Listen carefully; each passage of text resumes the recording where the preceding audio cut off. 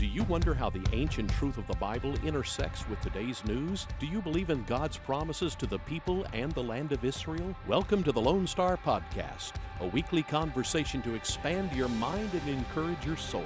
Our hosts live in the two Lone Star states, Rabbi Dov Lipman in Israel and Pastor Trey Graham in Texas. This podcast is your opportunity to learn the truth about the God of Israel from two people who love Israel. Please follow us on Twitter at Lone Star Podcast to learn when new weekly episodes are ready. You ready to be encouraged? Please join Rabbi Dov Lipman and Pastor Trey Graham. We do welcome you to this week's podcast. I enjoy spending time on the phone, studying the Word of God with Rabbi Lipman. How are you, sir? How is life in the land of Israel right now? Thank God we're doing well. Life is good. And let's get into this week's Torah portion, and we begin a new Bible book, the book of Deuteronomy. And before we get into chapter 1, Rabbi, I think we should take a moment and talk about the name of this book. In Hebrew, it's Devarim, which means the words. The word Devarim means the words. It's plural. And as with all cases in the Hebrew names, they come from the first significant word of the passage. So Deuteronomy 1 verse 1 says, "These are the words which Moses spoke to all Israel." So in Hebrew, the name again is Devarim. In English, the name is Deuteronomy. And I hope our listeners know, but let's remind them, that English name, Deuteronomy, comes from two Greek words, deutero and nomos. Deutero means second, like deuce, and nomos means law. So second law is the Greek name, or how we get our English word deuteronomos. And Rabbi, when I teach this in our church, I often say this is Moses giving the people a reminder of the Torah, of the commandments of God before they enter the promised land. He's not going to be allowed to enter, but they are, led by Joshua. But this is the second giving. This is the retelling or the reminding of the people what God expects of them as his people in his land. And so we have the name, the second law, Deuteronomos. 3 points I want to make about that. First of all, quite remarkable because that's the exact translation, even though it's called Devarim, or which we translate as Deuteronomy, and Devarim means words. So you ask yourself, so where does that Greek term come from in terms of second law? The secondary name that we have for this book is Mishnah Torah, which is repeating of the Torah, going over it again a second time, the law being repeated. So that's where that Greek terminology comes from, is directly from sort of the Talmudic term for this book, which is Mishnah Torah, repeating the Torah. The second element, though, of second law is we're going to have another covenant made later on in the book, where first we had the covenant that was made at Sinai, and now the people again are going to reaffirm their conviction and their commitment to God and God's promise to them. So we have a second pact that's made in this book. And the final point I want to make is about just the words, Elah HaDevarim, which are the first two words. These are the words that Moses spoke. If you remember, Pastor, when God first approached Moses way back in Exodus at the burning bush, and God asked Moses to go to Egypt, what did Moses say? He said in Hebrew, Lo ish dvarim anochi. I am not a man of dvarim. I am not a man of words. Moses, according to our tradition, had a speech impediment. He wasn't comfortable speaking. He said, I'm not a man of words. And here, this book opens up. These are the words that Moses spoke. He just goes chapter after chapter, portion after portion. These are the words of Moses. So you see this transformation that took place over his lifetime with God's help and God's blessing, where he transformed from a person who was not a man of words to a person who has lots of words to say and lots of messages to share with the people and for all generations. As we said, the first verse of the whole book of Deuteronomy, or Devarim, chapter 1, verse 1, these are the words which Moses spoke to all Israel across the Jordan in the wilderness. So they're on the east side of the Jordan River before they have crossed over into the land of Canaan, or the land of promise. And Rabbi, one commentary says that when the writer here says the words Moses spoke to all Israel, they said it's like the book of Deuteronomy is a whole series of the sermons of Moses. Absolutely. We actually call it his last will and testament. These are it tells us exactly when he starts speaking and it comes out to be a little more than a month before he passes away, based on the dates that we have. So this is his last presentation to the people, and very much a series of lectures, of lessons, of rebuke, of inspiration, and it really is a different style than the rest of the Bible. Now again, according to our tradition, God then told Moses to put these words in the Bible so that every word that's in the Bible does have divine origin. But when they were first spoken, these are words that are initiated by Moses. We believe that God speaks through men, and that's how we have our scriptures, the inspiration of Scripture. Christians have a verse in 2 Timothy chapter 3 that said all the Scripture is God-breathed or inspired. And so we believe that God spoke to Moses to say these sermons and then to write these things down.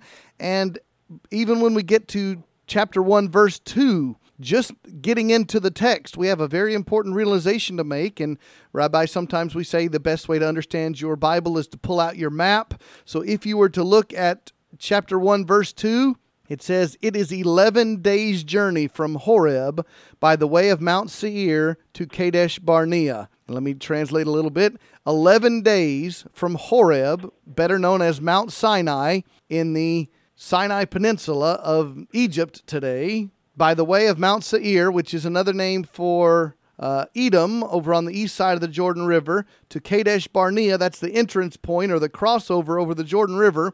Sum it all up to say about a 150-mile journey should have taken about 11 days to get from the quote-unquote wilderness to the promised land, and in an 11-day journey has taken 40 years because of the punishment that we talked about with the 12 spies. And it's no coincidence, I think, that it mentions that here. It's something which we're reminded of over and over again, the consequences of the sins, what could have been had they not sinned.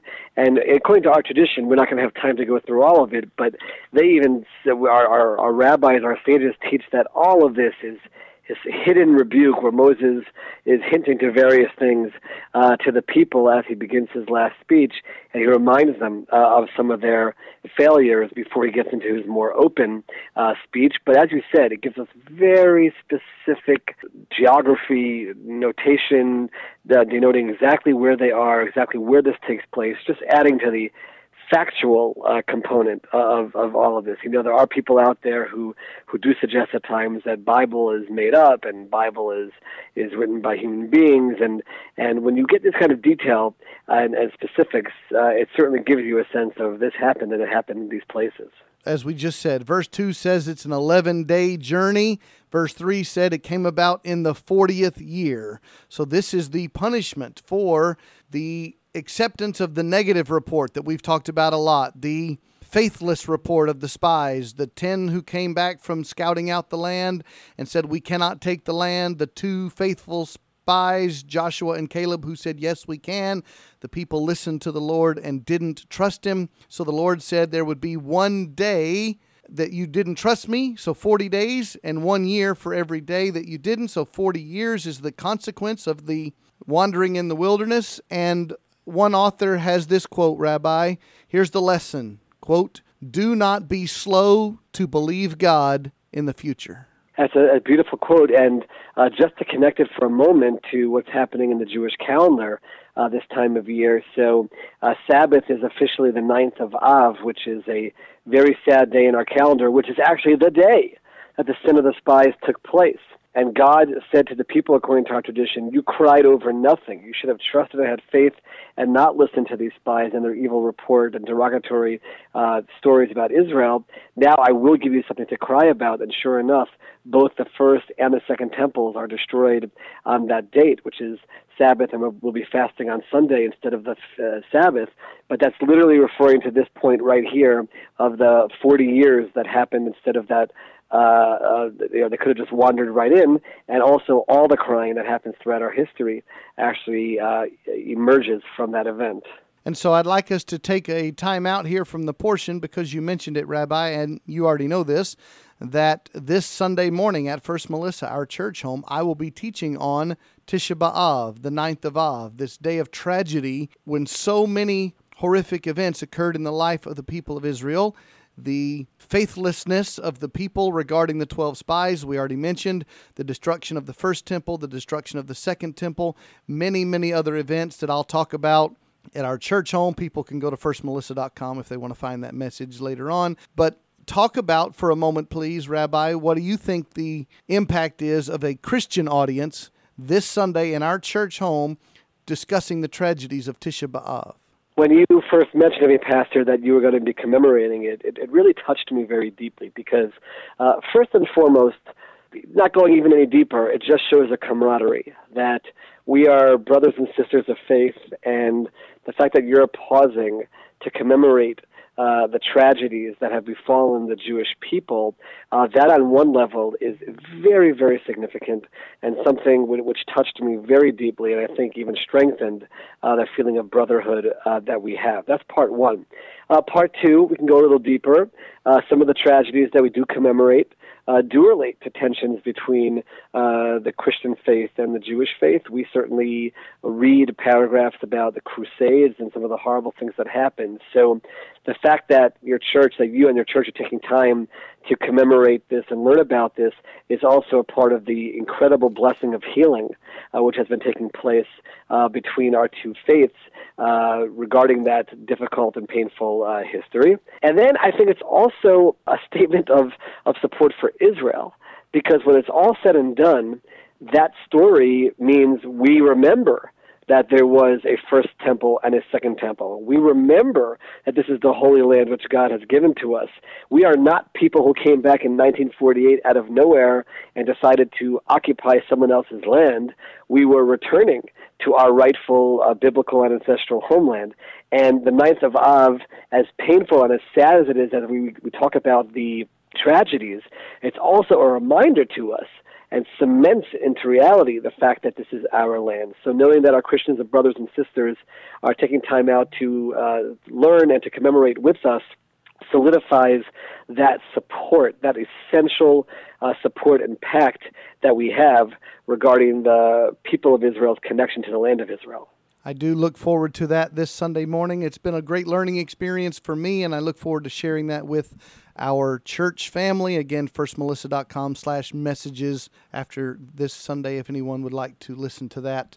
Let's go back to this week's Torah portion called Devarim in Hebrew, covering Deuteronomy chapters 1, 2, and 3. We've said it's the sermons or the testimony of Moses, and as we're looking at chapter 1, it's in the 40th year, so this is almost the conclusion of the wandering. They're about to enter the promised land. Verse 4 says he defeated all of these different people, Sihon, the king of the Amorites, and Og, the king of Bashan. And then it says in verse 6, the Lord our God spoke to us at Horeb, saying, you have stayed long enough at this mountain. But for the Hebrew lesson for us, Rabbi, Adonai Eloheinu, the Lord our God, is a common phrase in this book, and that comes right out of the Shema, showing the relationship, the Lord our God. Absolutely, and there's many different commentaries in terms of what that terminology means.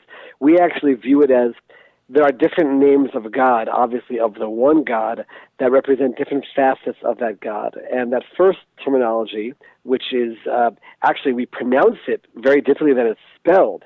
It's spelled with the Hebrew letters Yud, Hey, Vav, and then Hey. But we pronounce it not related at all to the letters of Ado and Nai. That talks about God being a God of past, present, and future, timeless, not bound by time, also God of mercy, and Elokeinu relates to a God of justice and also a very personal God who's involved in everything that's happening in the world. So there's a lot of significance to the dual terminology.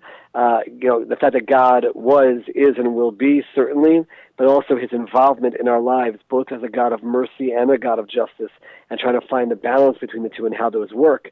And that's the way we understand those two terminologies. As the rabbi was saying and explaining, he says that the Jewish people, when they read it in Hebrew, they pronounce Adonai Eloheinu, the literal or the written Hebrew word is what he mentioned, and often written in English YHWH, based upon those 4 Hebrew letters. Yahweh is how it is often pronounced by Christians, and that is the name Adonai Eloheinu, or Yahweh Eloheinu. The Lord our God is the name that is a covenant God. As you describe, it mentions multiple facets of the nature of God, and that's what we read there in Deuteronomy chapter 1, verse 6. And then in verse 7, turn and set your journey. So the Lord says, start moving forward and go to the land of promise. And what they are going to do is they're going to send spies again. And we had such a problem back in the book of Numbers with the sending of the spies. Another generation is going to get to do that. And is this a reminder that you get a second chance with the Lord? That older generation is going to die off. They're not going to experience the promise, but God will keep his promise with the people of Israel. So is this redoing of the 12 spies, do you think it's a second chance?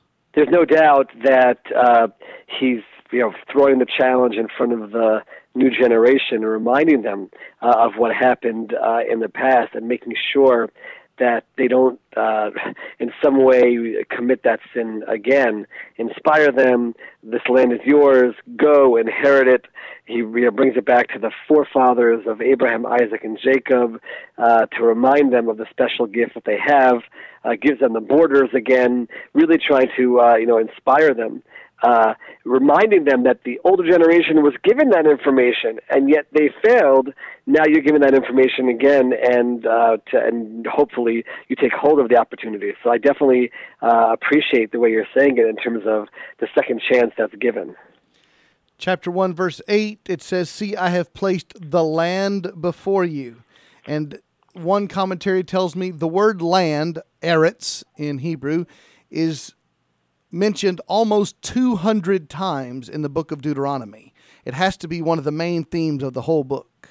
There's no doubt that Moses, he mentions the connection of the Jewish people to the land, independent of any commandment or mitzvah.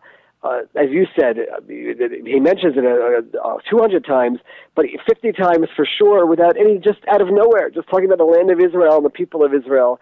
He is cementing home this relationship. That's part of Moses' primary message, the primacy of the land of Israel to the people of Israel. That his last will and testament is focused on that.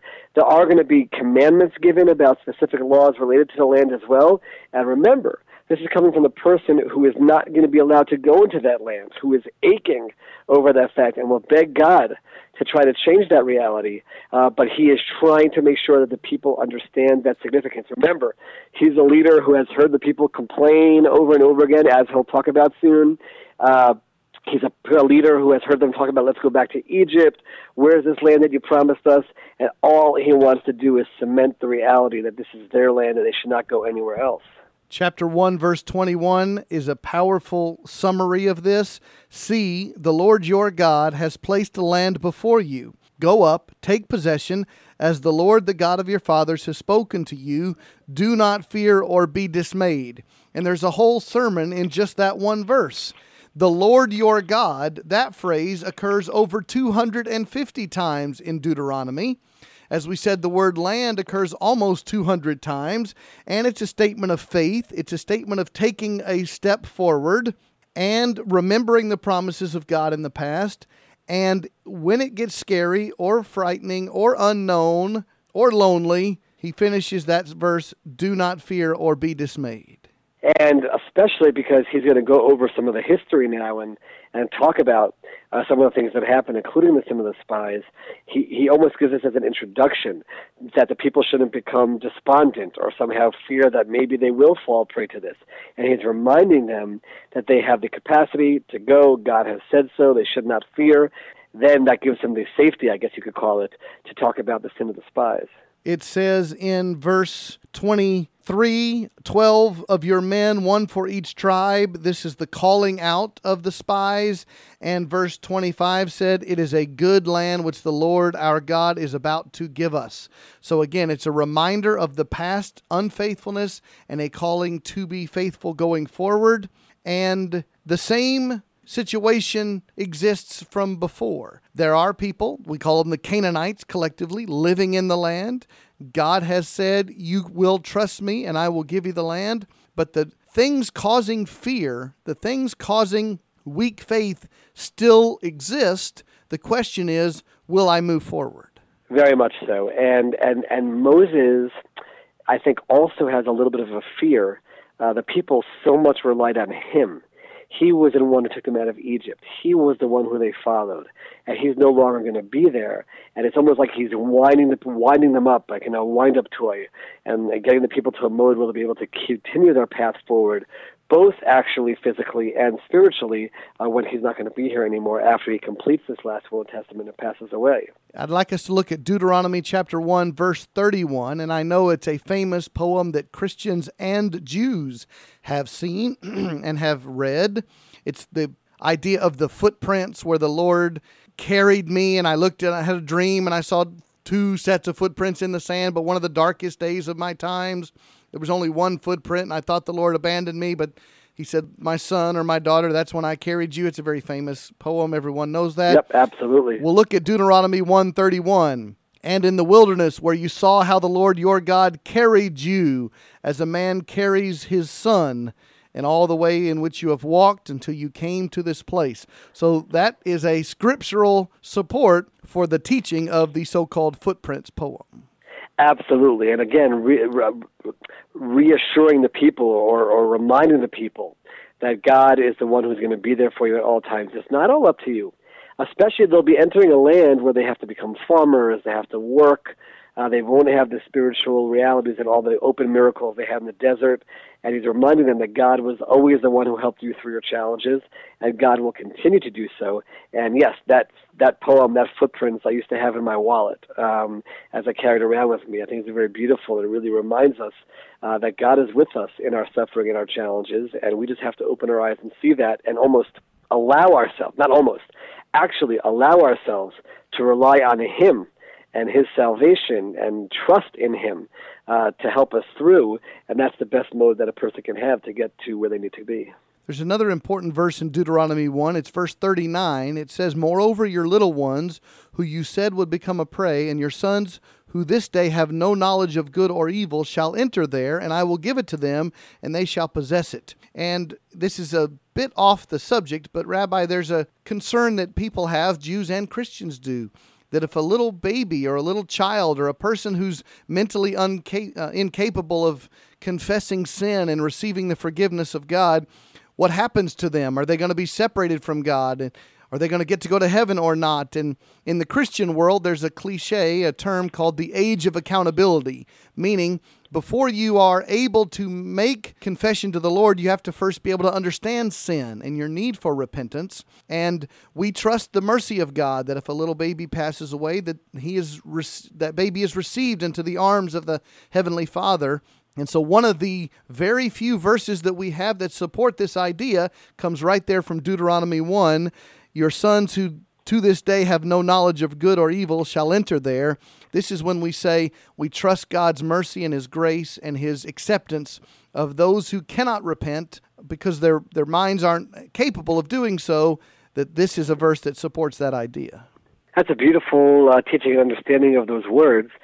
In our tradition, certainly children who leave this world and people who are incapable of real determinations or choices, we actually understand that their souls are on the highest of levels, that they maybe were brought back to earth just to try to fine-tune one point or two, and therefore when they pass away, they soar to the highest of levels in the heavens and closest to God.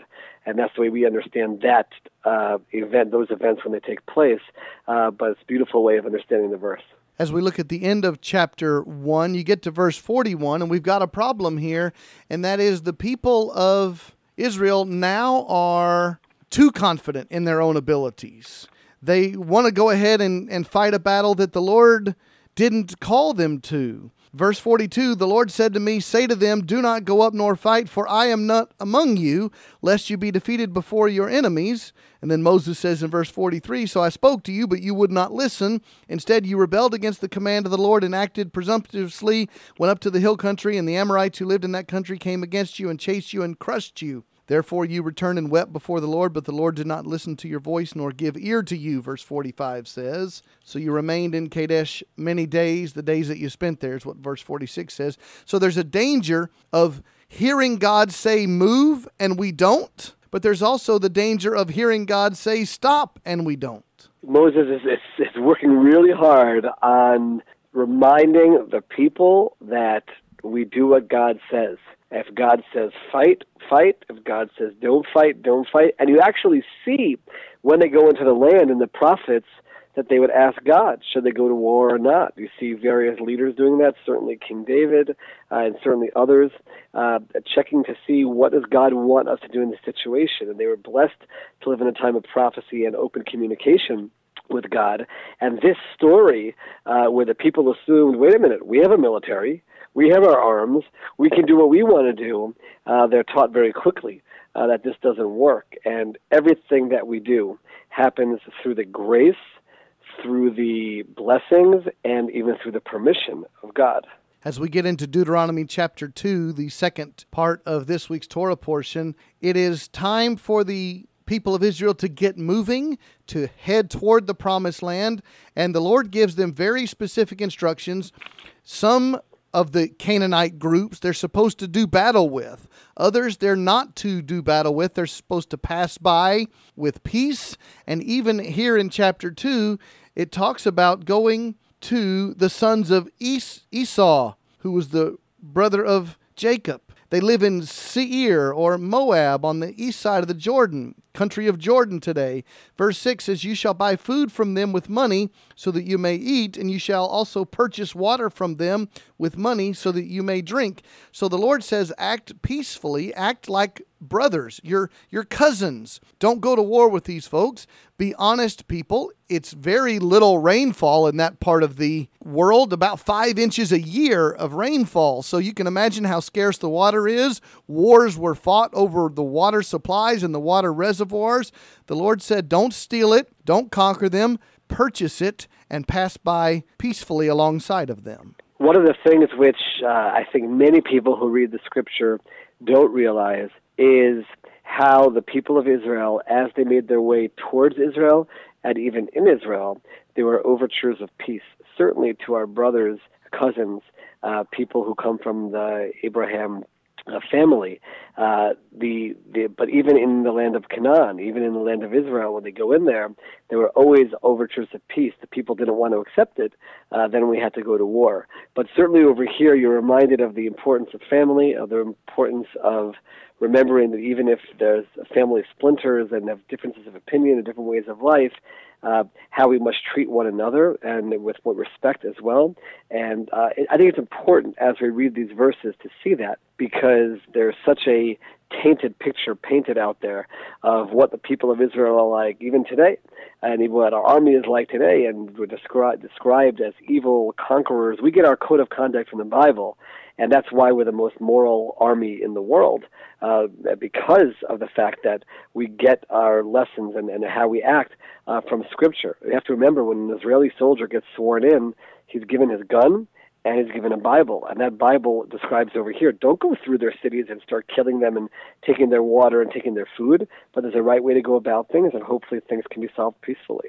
As we continue through chapter 2, there's sort of a flashback to the past, and it talks about in chapter 2, verses 12 through 15, it talks about how the people of Israel didn't obey God in the previous situations, and the result of their unfaithfulness and their disobedience is a sad verse, number 15. Moreover, the hand of the Lord was against them to destroy them from within the camp until they all perished. So there is a sense that God is the protector and He is the guide when I am obedient and faithful to follow Him, but He's also the judge of my sin.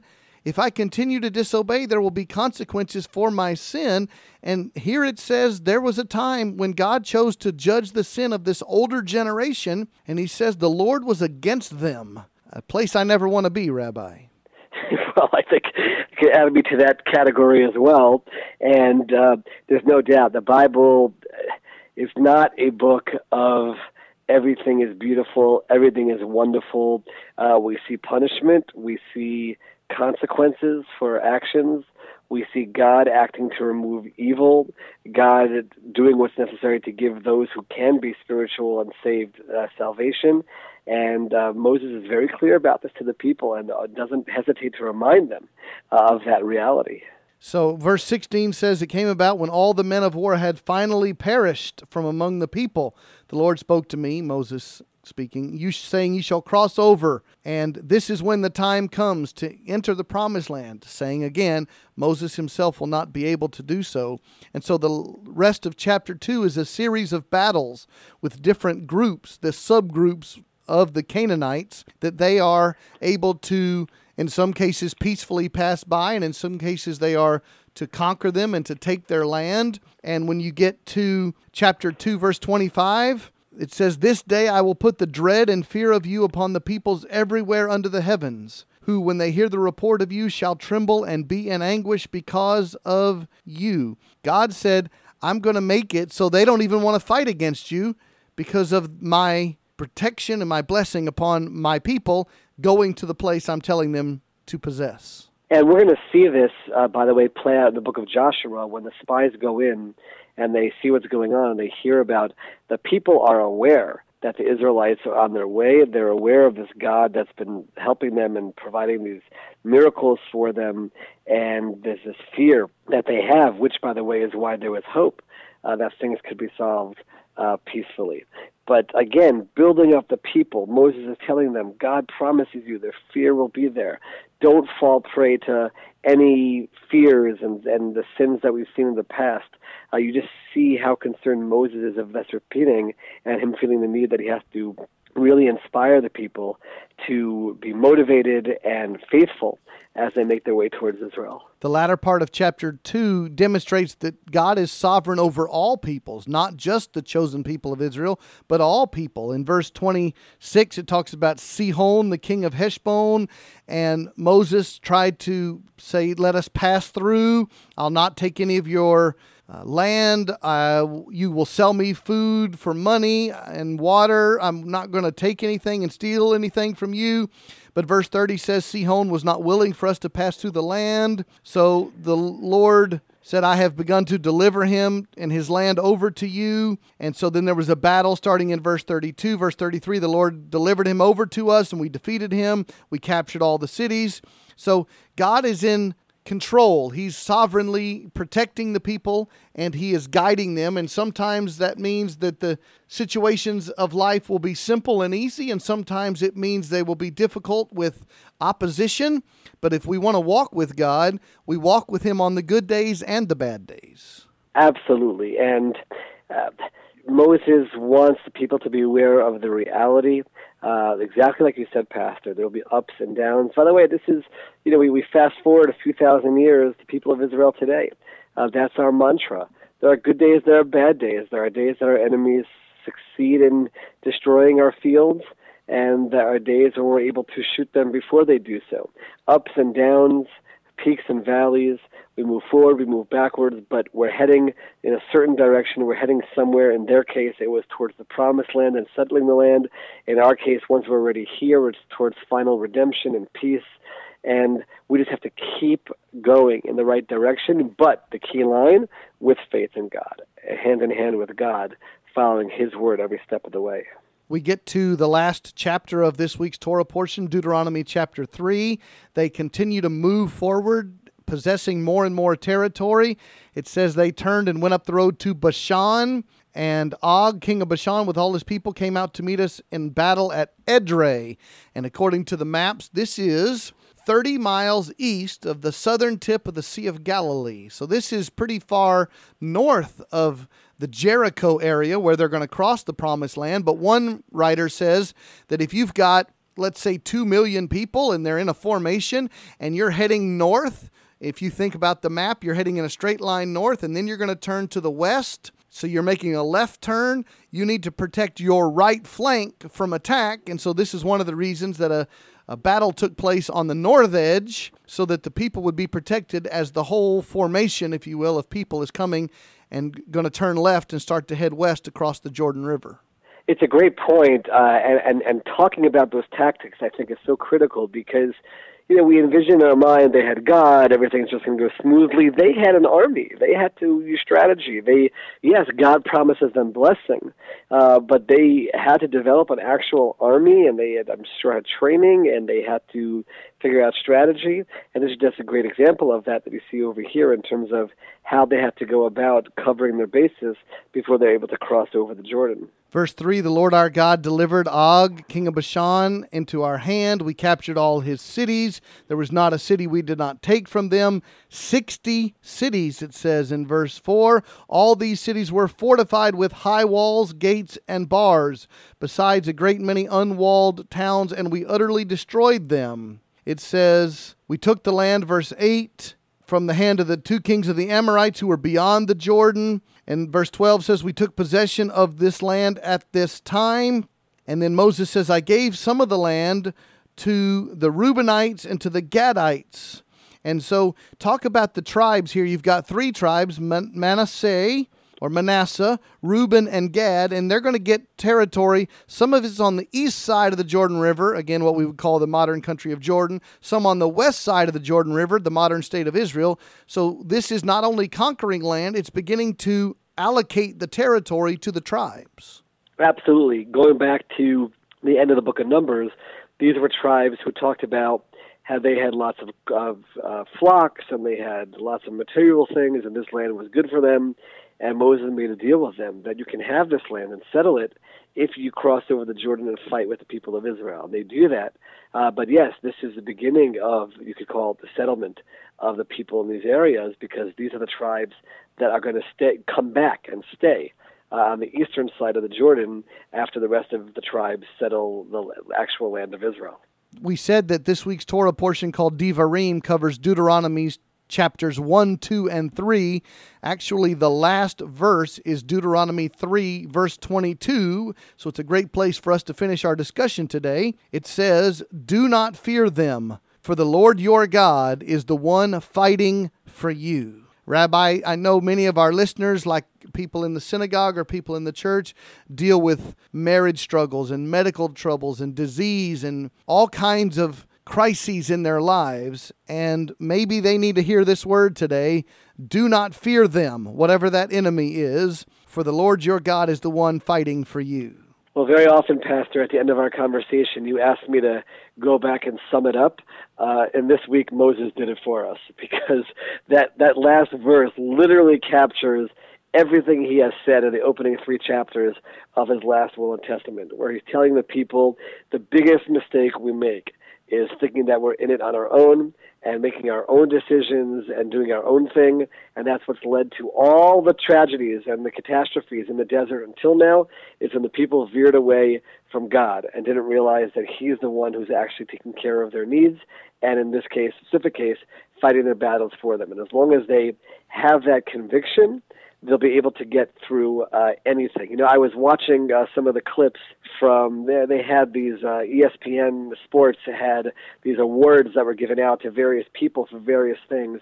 And they had Jim Kelly, who was a former football quarterback for the Buffalo Bills, who I grew up with when he was the quarterback for the Bills, and he was a star in the NFL when I was a kid. And he talked about faith. And he's a person who's gone through a lot of struggles in his life with a young son who died tragically, he himself now battling cancer, and he talked about the power of faith and how faith is something which can get you through anything. And that's what Moses, I believe, is telling us over here. Do not be afraid. You can rise up and conquer all the challenges that come your way the moment you recognize that God is with you, and that's his message to the people of Israel then, and that's his message to all of us today.